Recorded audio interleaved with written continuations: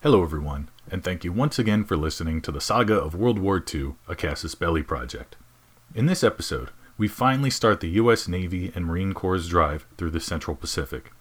The Southwest Pacific isn't quite wrapped yet, and we will return to it before long.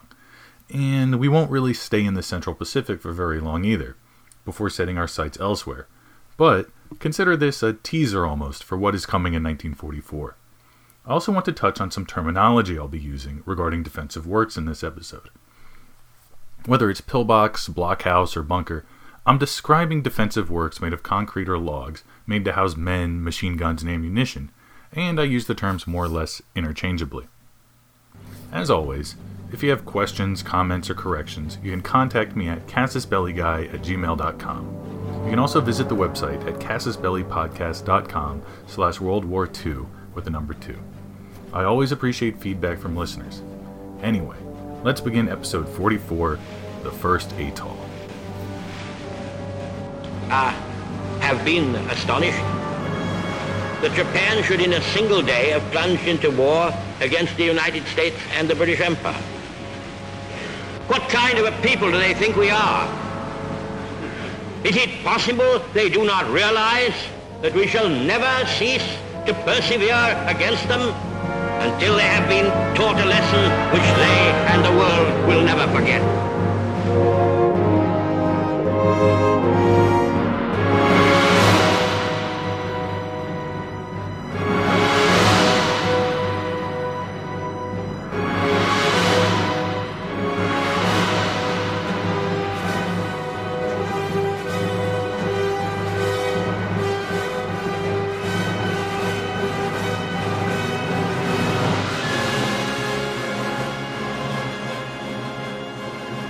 In November 1943, as the battle for Bougainville raged, and MacArthur and Halsey continued to ram their way up the Solomons towards Rabaul, Nimitz was preparing to begin his career-defining drive through the Central Pacific. Rather than skirting the Pacific Rim in a series of major land operations, characterized by island jumps of tens to hundreds of miles, like MacArthur was doing, Nimitz had an entirely different approach. Much like the Southwest Pacific Theater, his campaign would involve seizing key islands for the sake of their airfields. Unlike the Southwest Pacific, however, where the islands were mostly tropical jungles and big enough to allow for large land maneuvers, the Central Pacific Islands were mostly coral atolls, tiny by any metric, making the battles for them tight, claustrophobic affairs with little room for maneuver. The first step would be to take footholds in the Gilbert Islands. Way at the periphery of the Japanese Empire, the Gilberts had been British colonial possessions, but were gradually conquered and consolidated by the Japanese between December 1941 and March 1943. Almost as soon as they had planted their flag on these minuscule spits of land, the Japanese began preparing their defenses. They began pouring concrete and sighted guns of all calibers, up to and including 8-inch coastal defense guns brought in from Singapore, along the expected avenues of approach, fortifying beaches against amphibious assault. By September 1943, the defenses were complete. Nearly all of the islands in the Gilbert's chain are atolls, meaning they are mostly low and flat, with a max elevation under 16 feet. Island vegetation consists mostly of coconut grove, screw pine, and scrub. This combination of coral, flat features, and easily cleared vegetation makes them ideal for constructing airfields. Hence, the airbase constructed on Batio in the Tarawa Atoll. They were a part of Admiral K.J. Shibasaki's Yogaki defense, meaning waylaying attack.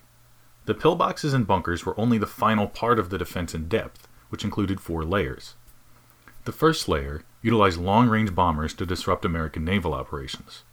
Following that, short-range aircraft based in Truk were meant to continue the aerial attack. The next layer committed Japanese surface vessels to direct action against the U.S. Pacific Fleet. And finally, the fourth layer, a swarm of submarines meant to overwhelm the American vessels. Only after defeating all of those methods would the defensive works manned by infantry be utilized to defeat the Americans at the waterline. Unfortunately for Admiral Shibasaki, the Americans had begun disrupting his defense in depth both directly and indirectly. Operations in the Upper Solomons drew off surface vessels, aircraft, and troops that he had been counting on to interdict the U.S. landing forces.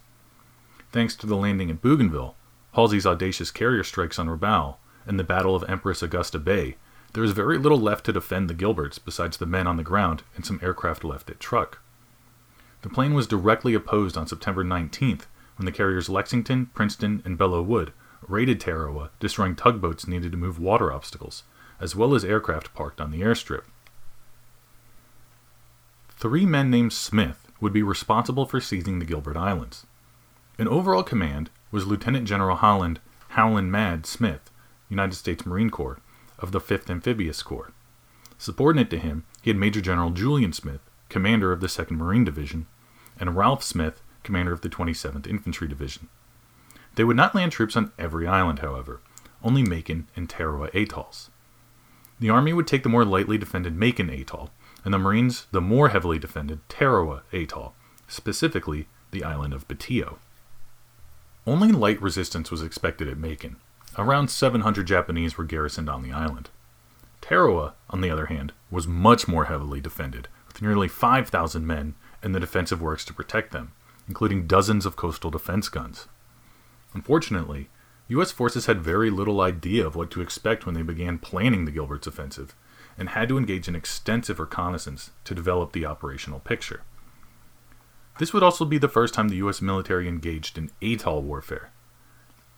Though the Department of the Navy had long theorized about the prospect, and the Marines had considered it to be their raison d'etre, they had very little operational experience to draw on, except lessons learned in the Solomons by the Army, Navy, and Marines. The lessons learned concerning amphibious operations were many, and included the following summarized and abridged. These are drawn from a document titled Movement of a Task Force by Small Landing Craft, by Lieutenant Colonel E.S. Watson of the 43rd Infantry Division, written in the aftermath of their occupation of the Russell Islands. He writes, with some sense of humor, that these lessons were, quote, the product of careful study and in some cases trial and error. They may be of value, end quote. They are: 1. Make preliminary practice landings and landings under conditions approximating the landing. 2. Aerial photographs are almost a necessity. 3. Every possible measure should be taken to determine the marine hazards of the destination. 4. A thorough and energetic supervision should be exercised over the handling of supplies and equipment. Apparently, the imminence of enemy contact is inversely proportionate to the consideration of property. G4s, Division Logistics Officers, have noticed that property will disappear. 5. At least 25% of all rations transported will be lost, largely through the effects of sea and weather. 6. Before a unit leaves the States, crates and boxes should be constructed for all impedimenta. This does not mean the usual hasty crate or carton. Sturdy reinforced boxes built by skilled technicians, reinforced with hardware, and furnished with carrying devices will pay their way many times. 7. In planning the forward movement of troops, retain enough in the rear base to handle the loading of the balance of cargo. Gradually work the rear troops forward as the labor requirements diminish. 8. Establish provisional labor companies for handling cargo as soon as the beachhead is established. Do not depend on intermittent details or the passenger troops. 9. Unload craft rapidly. Devote all energy to accomplishing the unloading and let the dispersion wait until the boats are clear. The boats are a more remunerative target than a pile of rations. 10. Use dim-colored lights at night for the LCTs to guide on as they approach the beach. 11. An artillery battery with 3 units of fire can be transported in 2 LCTs with prime movers and guns. 12. An infantry combat team with 5 units of fire, 15 days rations, can be transported in 4 destroyers and 4 LCTs. 13. 1 LCT will carry 175 tons of rations or 700 drums of gasoline. 14. Equipment to be loaded should be staged the night before the landing. 15. Be prepared for sudden changes of plans in the landing. Waves of troops will not always land where they should. Companies may become mixed, and the heavy weapons may not be there when they should be. Battalion commanders should be ready to make rapid reorganization of their strength without halting the forward movement. 16. Treasure your road net. 17. Coconut groves make good concealment for bivouac areas. 18. Americans have yet to learn how to deal with natives. They should be respected and ignored. Their villages should be put off limits, and their services secured only under exceptional circumstances, and then by an experienced representative. 19. The principles of combat are just the same as they ever were. The book is still right. Island warfare differs only in that your lines of communication for supply and evacuation are a little more precarious. So are the enemy's. And finally, 20. Engineer road equipment should be in the first echelon to commence road building and road repair immediately. These lessons would be taken into account during the planning phase, but something still had to be done about the lack of intelligence.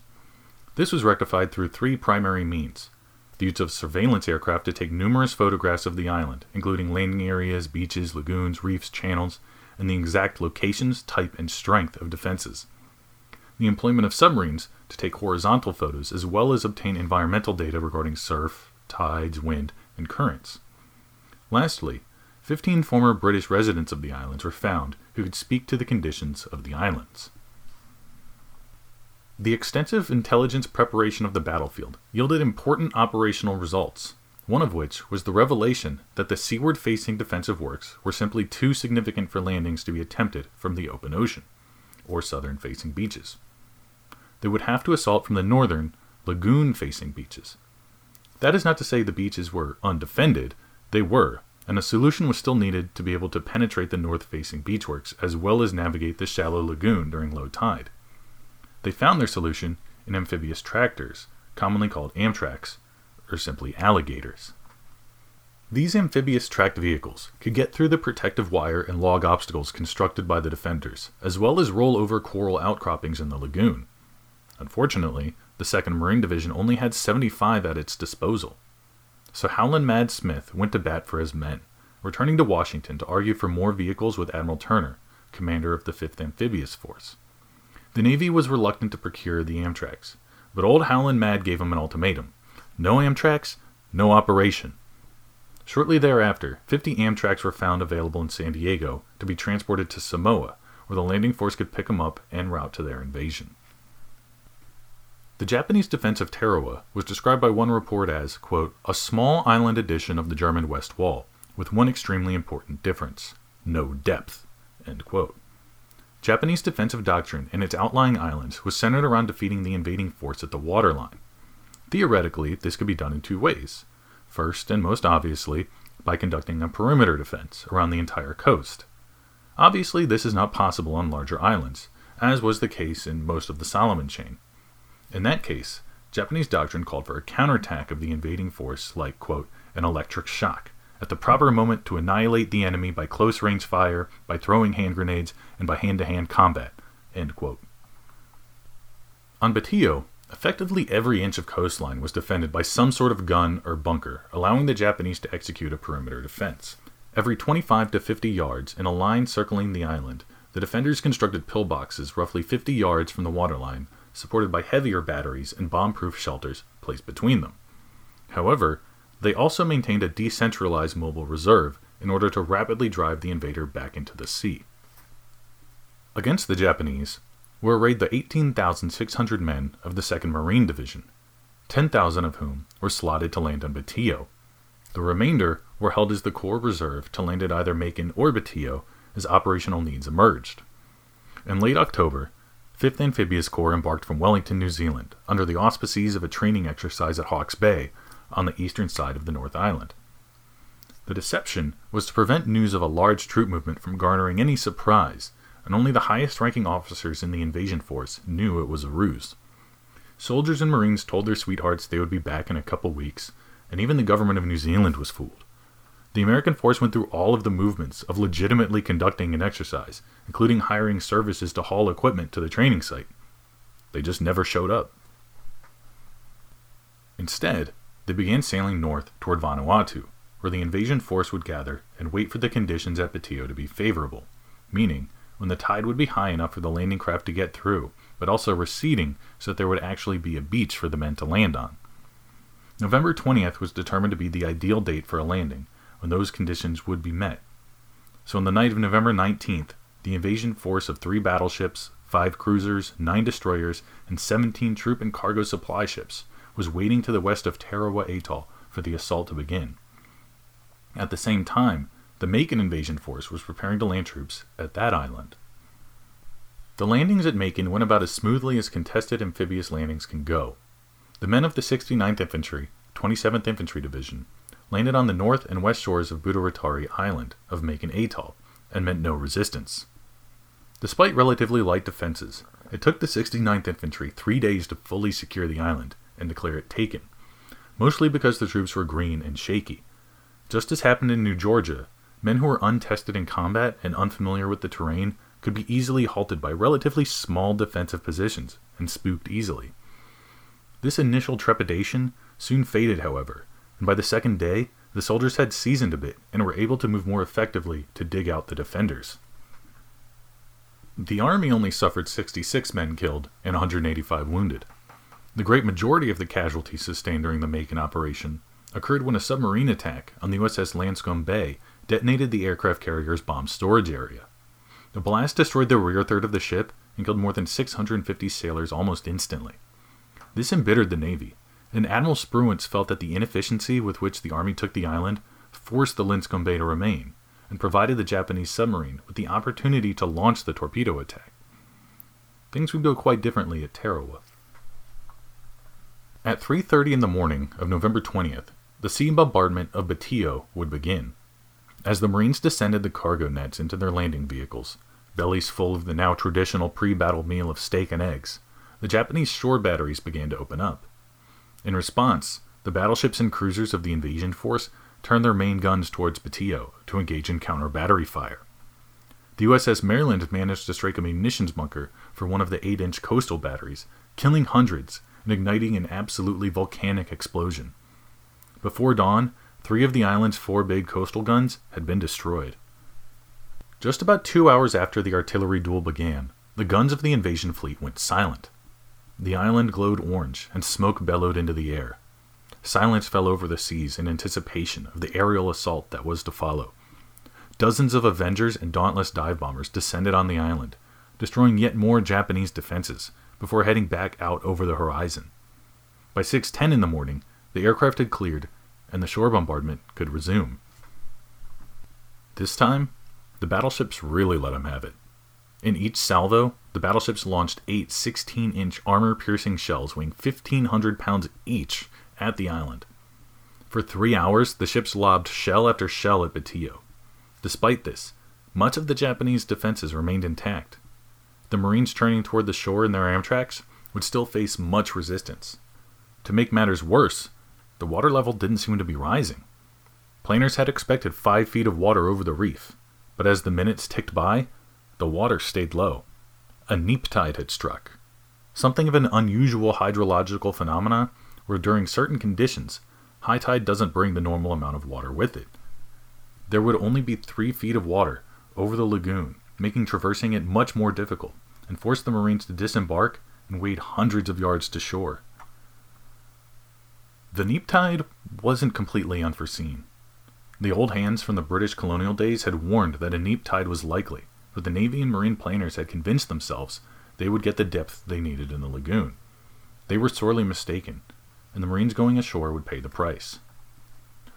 While the Amtraks chugged along toward the shore, navigating the coral outcroppings as best they could, the Japanese fired everything they could at them, from direct machine gun fire to mortars to larger artillery.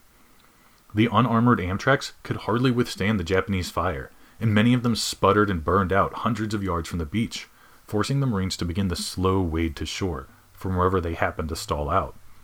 Those Amtraks that did make it all the way to the shore were generally so badly riddled with holes by Japanese small arms fire that they couldn't make it back to the landing ships to pick up more men.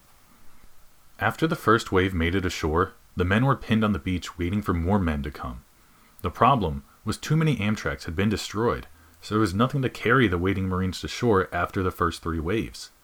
So the men did what they had to do, and waded all the way from the lagoon edge to the beach, sometimes as far as half a mile. With half of their bodies exposed, these men proved easy targets for the Japanese, who could pick them off at their leisure as they waded in. By noon, a sizable number of Marines had gotten ashore, but the situation remained desperate. Colonel David Shoup did his best to organize the landing force and established a headquarters in the vicinity of the pier that jutted out into the water about halfway down the length of the landing beach. The Japanese had established firing points and machine gun nests all along the pier, so the Marines had to clear them out by fire before even turning their attention inward.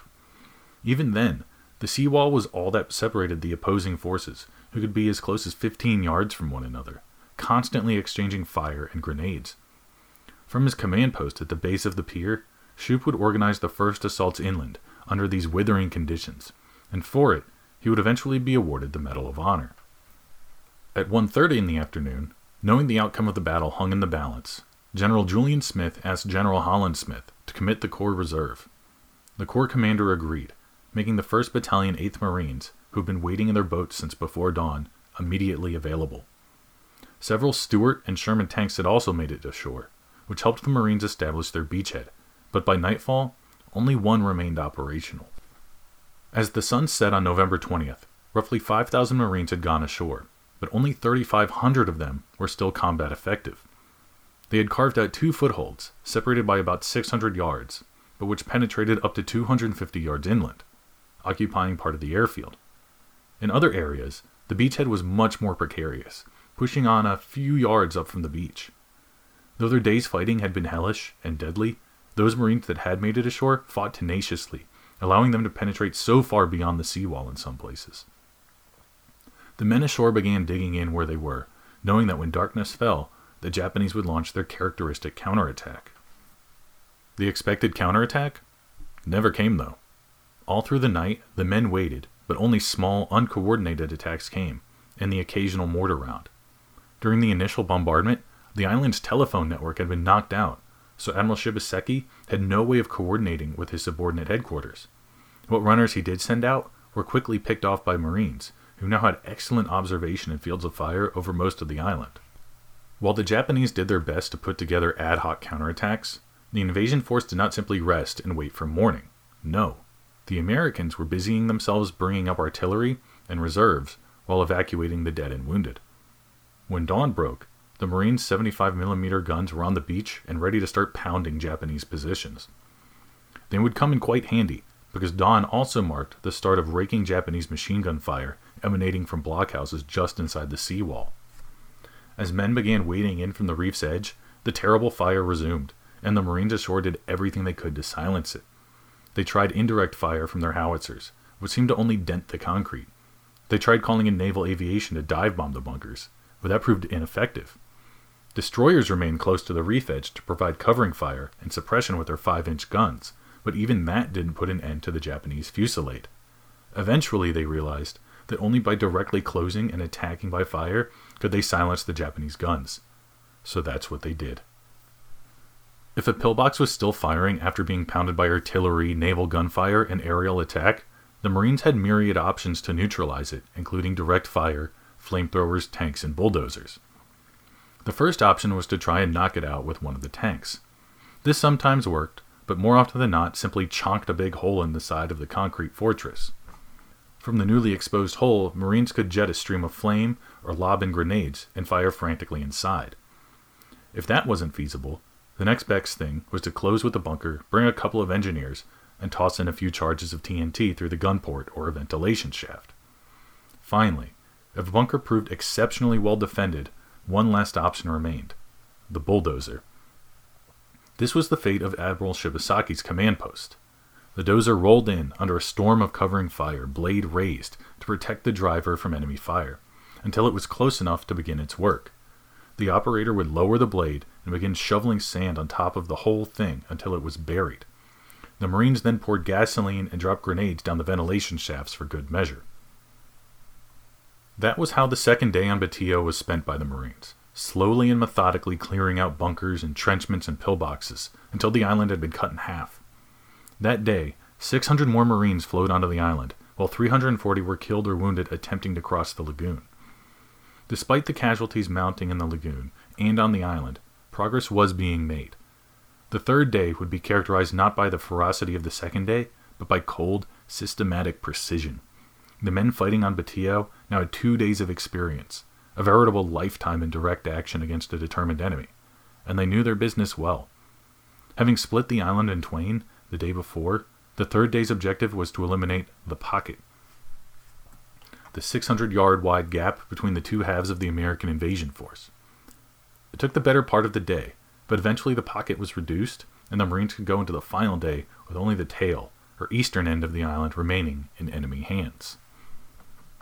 The night between the third and fourth days, the Japanese made their expected banzai charges, but they had little effect and were repulsed. The following dawn, naval aviators swooped down to bombard the remaining Japanese positions before fresh troops were committed to mopping them up. The 3rd Battalion 6th Marines, with the tanks Colorado and Chinagal, pushed forward in a crackling of gunfire, gaining 150 yards in under an hour. The Japanese resistance was breaking, and by 1 o'clock in the afternoon, Batio, and essentially all of the Tarawa Atoll, was in American hands. Admiral Shibasaki had proclaimed that 1 million men couldn't take the island in 100 years. General Smith did it in 3.5 days with 10,000. The Battle of Tarawa, as it's commonly referred to, was a bloody and somewhat scandalous affair. 1,000 Americans died, and 2,000 more were wounded in the invasion, for 4,690 Japanese killed. Days after the battle ended, pictures of dead Americans floating in the surf were published in newspapers across the country. Why had so many young men died to take this minuscule spit of land in the middle of the ocean? The high casualties wound up being fodder for the Army-Navy inter-service rivalry, and for General MacArthur's political posturing. MacArthur and his surrogates were able to use the dead to bludgeon the Navy and lobby for full operational command of the Pacific Theater. Of course, those in the halls of power knew MacArthur's argument was bunk. They had seen how he handled the New Georgia campaign, and knew he was no mastermind, and saw the posturing for what it was. There were, of course, lessons to be learned from the first amphibious invasion of an atoll that would save lives in future operations. Among them were communications and joint fires coordination elements called Joint Assault Signal Companies, or JASCOs. Their purpose was to come ashore after the initial landings to coordinate naval gunfire, close air support, and coordinate beachhead communications. They also helped beachmasters coordinate unloading cargo and directing shore parties. On the flip side, new command ships were designed specifically to have the equipment needed to coordinate a land battle from the sea rather than using ad hoc headquarters aboard battleships. Loading techniques were further refined as well. The Navy and Marines determined that, rather than loading all of one item in one location on an LST, items should be layered together so that if there was a sudden demand for, say, extra fuel oil, they wouldn't have to unpack a whole LST's worth of rations, ammunition, and lubricants to get it. Improvements in equipment were made to reflect the challenges faced on Tarawa as well. Exact replicas of the defenses constructed on Batio were constructed at firing ranges in Hawaii, where different techniques were tested against them to see what was most effective. These results informed the designs of new hardware that would be constructed to send back out to the force, including amphibious tanks and flamethrower tanks. An amphibious truck was developed to help ferry troops and supplies ashore when not under direct fire. A new innovation, if not a new piece of hardware, was the use of the landing ship dock to carry LSTs already loaded with tanks as close to the landing zone as possible, saving time and reducing logistical strain in the immediate run-up to the battle. The biggest lesson from Tarawa, though, wasn't in new methods for destroying pillboxes or improved landing techniques. It was the need for naval commanders to take land commanders' requests seriously. Had Admiral Turner listened to General Julian Smith and taken him seriously when he requested additional Amtraks, hundreds of Marines' lives could have been saved. Had Turner released all 100 Amtraks instead of only 50, there may well have been vehicles to take men ashore after the first waves. Most of the Marines who were killed died while wading in from the reef edge. If there had been 50 more Amtraks present at the battle, many of them may well have been able to ride to shore rather than wade. I understand Admiral Turner's predicament. The additional Amtraks would have had to have been loaded and transported on LSTs, which are slow and lumbering vessels. In order for the LSTs carrying the Amtraks to arrive on time for the invasion, they would have to leave before the main body, and thus increase exposure to Japanese pickets. He worried this would alert the Japanese to the invasion force sooner, or expose the LSTs themselves to bombardment. This is obviously a reasonable argument, but it would counter that the needs of the invasion force should come first. In this instance, I would argue that the risk was worth it. Reasonable people could draw different conclusions, however. Regardless, Tarawa had fallen and the Gilbert Islands were essentially in Allied hands by the end of November 1943. The Marshalls were next on the docket for Admiral Nimitz, beginning with Kwajalein in early 1944. The Empire of Japan and its Pacific thalassocracy was beginning to crumble. The Solomon Islands were lost, and the first outlying islands in the Central Pacific had been knocked off. Even if they didn't see it yet, the writing was on the wall for the Empire of Japan. At this point, defeat was inevitable.